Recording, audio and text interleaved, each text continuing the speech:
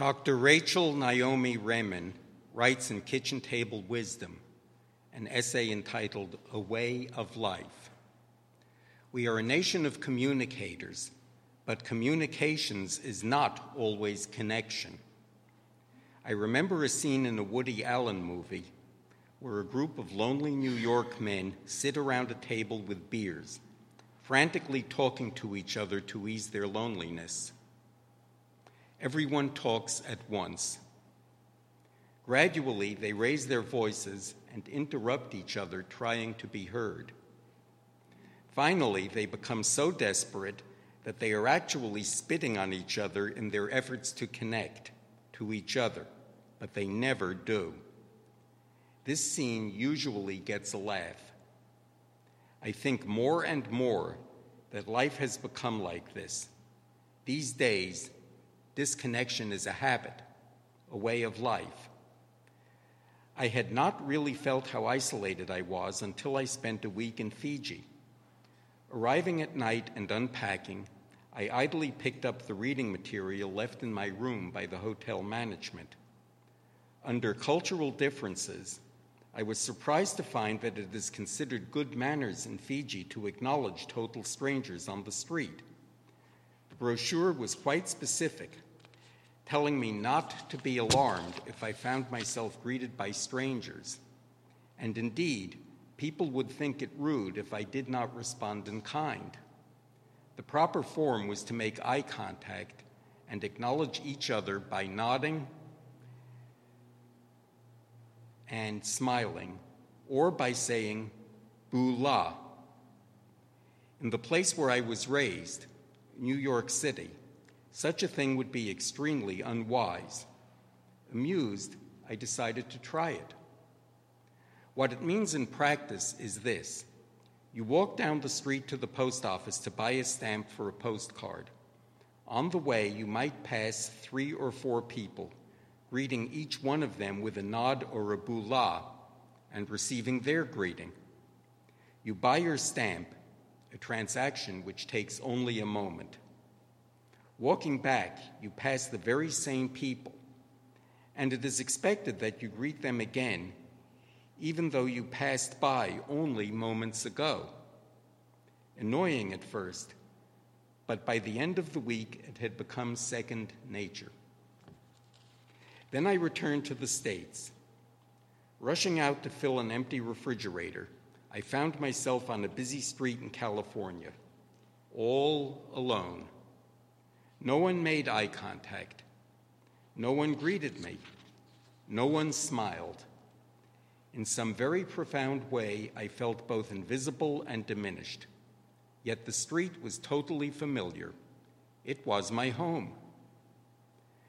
The Fijians are aware of a basic human law. We all influence one another. We are a part of each other's reality.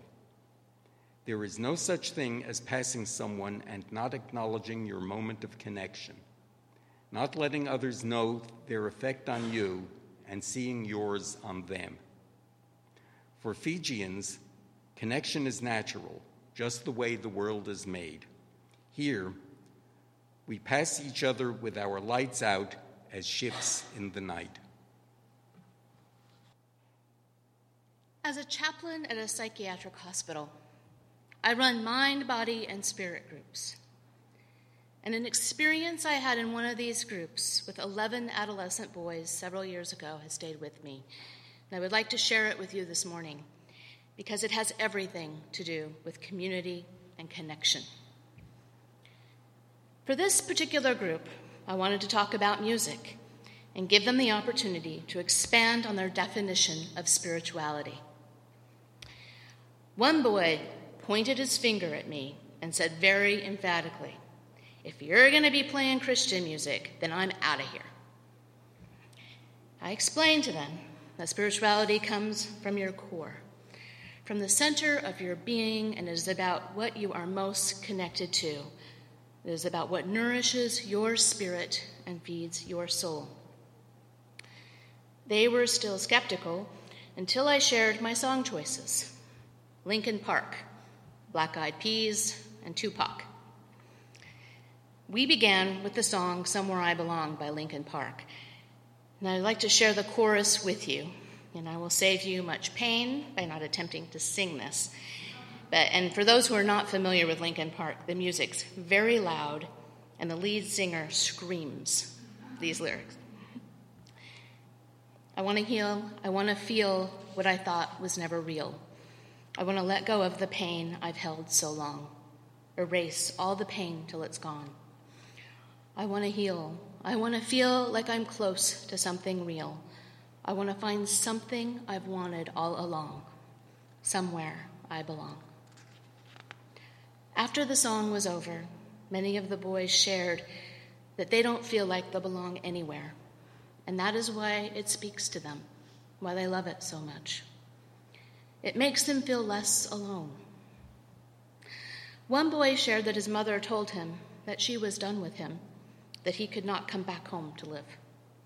So he was waiting for placement in a long-term residential program. It is impossible to imagine what that must be like. And as I listened to their life stories, I felt humbled and profoundly sad. Their stories are reminders that everything we do in life is about being in community, finding connection with others. I told the boys that while I wish I could take away what has happened to them, I can't.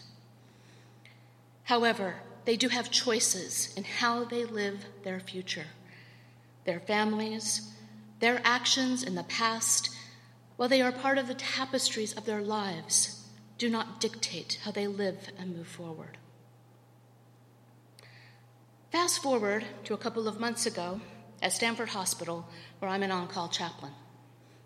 And it was 2 a.m. when I was called to the emergency room because a shooting had broken out at a party and 4 young men in their 20s were shot. I was met by the doctor and told that I needed to come with him because he had to tell the family of a 21-year-old that he had been shot in the chest and did not survive. His family consisted of aunts, uncles, and cousins. His mother was nowhere to be found that night and had given up custody years before. He was raised by his extended family. My heart broke for them as the doctor explained what happened. I remained present with them through their grief, but what struck me most is when one of his family members said, "We will get through this. We have each other. We have our family. We have our friends, and we have our church community. This is how we will get through this." In the midst of such unspeakable tragedy, I found an unbreakable community. I view my work as a chaplain as the gospel according to the patient. It is my responsibility to meet them where they are, even if it comes in the form of rock music or holding a hand. All of the patients and staff I work with are threads in the tapestry of my life. I am moved and changed by knowing them. I look at the world differently because of them. Being a former art historian, I view my theology as a tapestry. Each thread is a person I meet or an experience I have that is woven together, both the good and the bad, to create my life that's beautiful and always changing, full of sorrow, joy, and much laughter. And perhaps my early religious experiences led me to this ever-changing lived theology. Because when I was little, my mother used to tell me that God was in everything. And I must have been a literal child, because I believed her. So I would pray to the trees in my backyard. I would pray to my dog, my cat, any animal who crossed my path. The grass, weeds, rocks, the sky, you name it, I prayed to it. My mother was a Mormon with a pagan heart, and I am forever thankful for the gift she gave me. I'm 43 years old now, and I have moved 36 times in my life. and my quest to find the place where I belong has included Mormonism, Buddhism, some time with the Baptists and Methodists, an atheist and agnostic period, and finally Unitarian Universalism, where I found my spiritual home. While I've only been your community minister for a short time, I have known many of you going on 12 years now. First, when my husband, the Reverend Ron Sala, became your interim minister in 2000, and then I was your director of religious education in 2003 to 2005, and I was honored to have the choir here sing at my ordination in September of 2005. I wanted to be your community minister because of these connections. Many of you here today are part of my tapestry through your actions, compassion, kindness, presence, and dedication to each other and to those who are in need. I have learned so much from all of you about how to be in community. Former UUA President Bill Singford writes in his essay, The Language of Faith, from the book A Language of Reference, about his elevator speech. And it is the response to someone who asks, what is Unitarian Universalism? And you're supposed to be able to define it in about 45 seconds. He writes, the Unitarian side of our family tree tells that there is only one God, one spirit of life, one power of love. The Universalist side tells us that God is a loving God, condemning none of us, and valuing the spark of divinity that is in every human being. So Unitarian Universalism stands for one God, no one left behind. My elevator speech changes daily based on my experiences. And right now I would say that Unitarian Universalism to me means celebrating the unity of God by creating the beloved community where everyone is included. So I invite you to think for a moment about what your elevator speech would look like, and perhaps share them at coffee hour. You all bring your own spiritual threads to the Unitarian Universalist Fellowship of Northern Westchester, made up of the religions of your childhood and how they shaped who you are and how you came to Unitarian Universalism.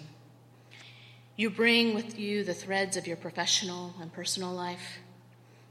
Together, those threads combine to make up who this congregation is and wants to be. Our experiences, beliefs, and personalities are so different that it is crucial to remember the words of 16th century Unitarian preacher Francis de Vede, who founded the Unitarian Church of Transylvania.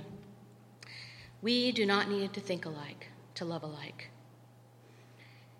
The diversity of our congregation is one of our greatest strengths, and while we each may take a different journey to get here, we are woven together in our common belief in love and creating a better community for UUFNW and the greater world. And this common belief allows us to be in community by respecting the faith and values of the person we are talking to. Sometimes in our frustration to be heard, we can forget we have the same goal in mind. That's why this morning's reading resonates so strongly for me. Dr. Remen's story about her time in Fiji gets to the heart of the importance of the connection in our lives. We walk by people every day and never notice or acknowledge them.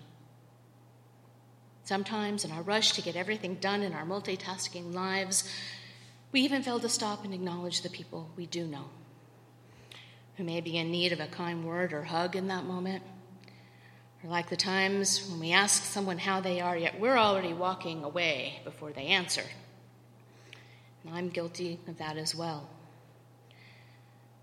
How much time would it take to stop and listen? Not much, but it takes intentionality to be mindful and present to those around us. This has become a spiritual practice for me.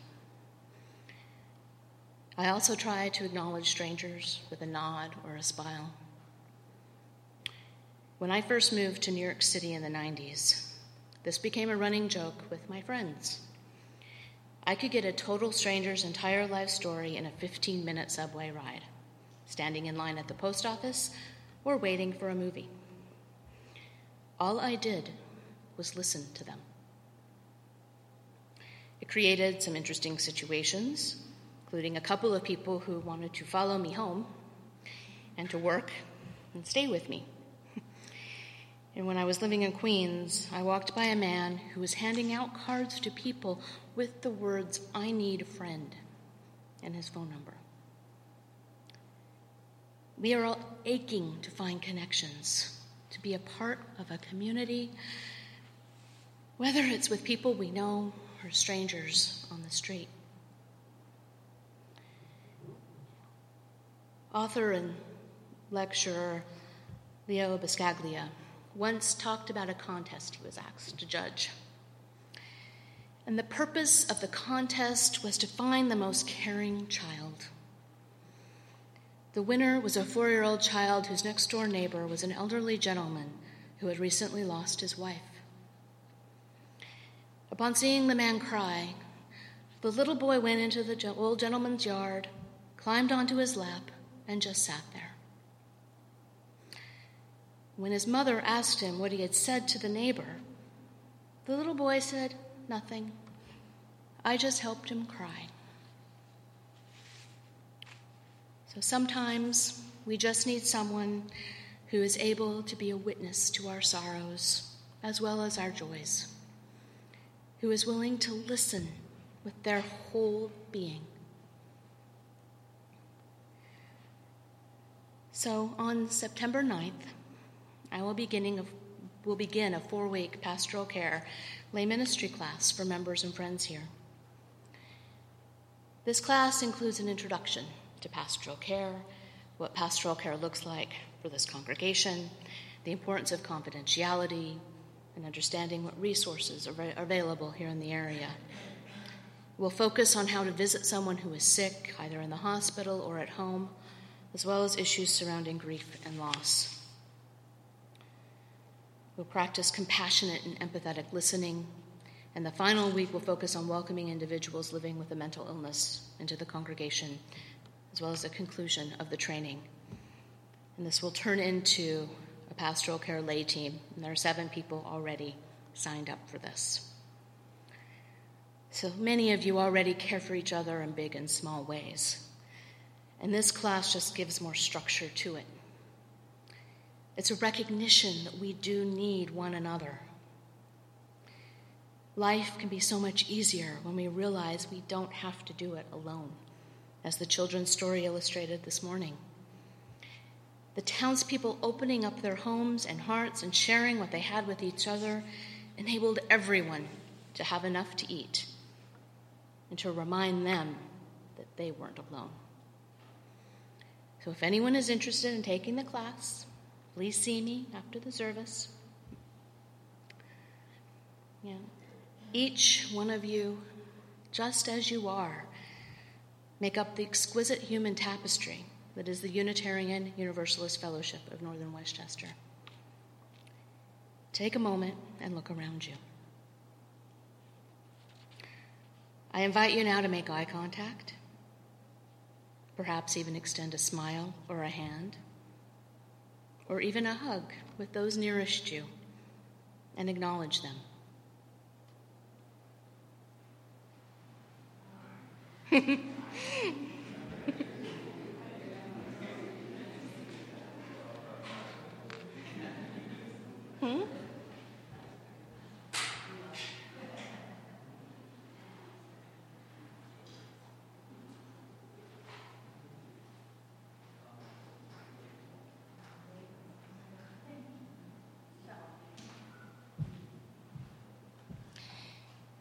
If there is someone you haven't met or do not know very well, after coffee hours, seek them out and make the connection. Invite them into our community. I hope everyone who walks through our doors is acknowledged and invited in. It is my prayer that we can extend our hospitality out into the greater community, and just one thread at a time, we can help heal the world. Because this movement, this connection, this is how we weave our tapestry of community into being, so that everyone has a place where they belong. May it just be the beginning. Amen, and blessed be.